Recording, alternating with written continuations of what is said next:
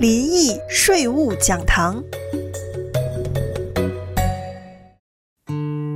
欢迎来到林懿税务讲堂，我是会计师林懿。本集呢是新移民要注意的税务事项的下集。位于美国西岸的旧金山湾区呢，一直是一个备受新移民青睐的移居之地。那在执行业务的过程当中呢，我们也接触到了不少的新移民，所以我们本期节目呢，就根据我以往执行业务的经验，归纳了几点供大家参考。第3点呢，就是亲属之间的房地产交易。因为呢，深受有土私有财的观念所影响，房地产呢一直是我们华人的心头好。再加上呢，我们华人家庭成员之间的关系紧密，所以呢，有很多亲属之间的地产交易。但是呢，值得注意的是，因为亲属之间的移民身份各有不同，所以表格3520或是现行的1292万的赠与税的终身免税额，其实并不是适用每个人或是每种情形，所以使用的时候要慎重。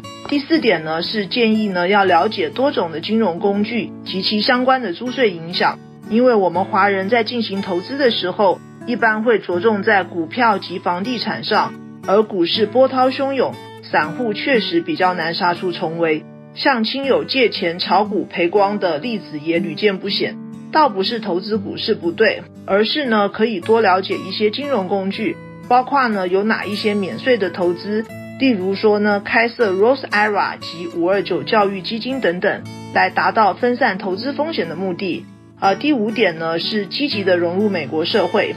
赚取劳务所得，累积社会安全金及健康保险的点数。这里有一个理解上的误区，就是不是所有的所得都是劳务所得，只有劳务所得呢可以累积社会安全金的点数，在2023年1点为1640， 4点呢则为6560元。而赚取劳务所得的方式，可以通过外出打工、自雇人士或是开设公司等办法取得。但实务上操作呢，是看到有许多的新移民因为不理解这项规定，而白白浪费了许多时间。以上呢就是本期节目的全部内容，希望会对您有所帮助。有兴趣的朋友可以上我们的官网 www.agapecpa.com 或是致电我们 Cupertino 的办公室408-725-1700。感谢大家的收听，我们下期再会。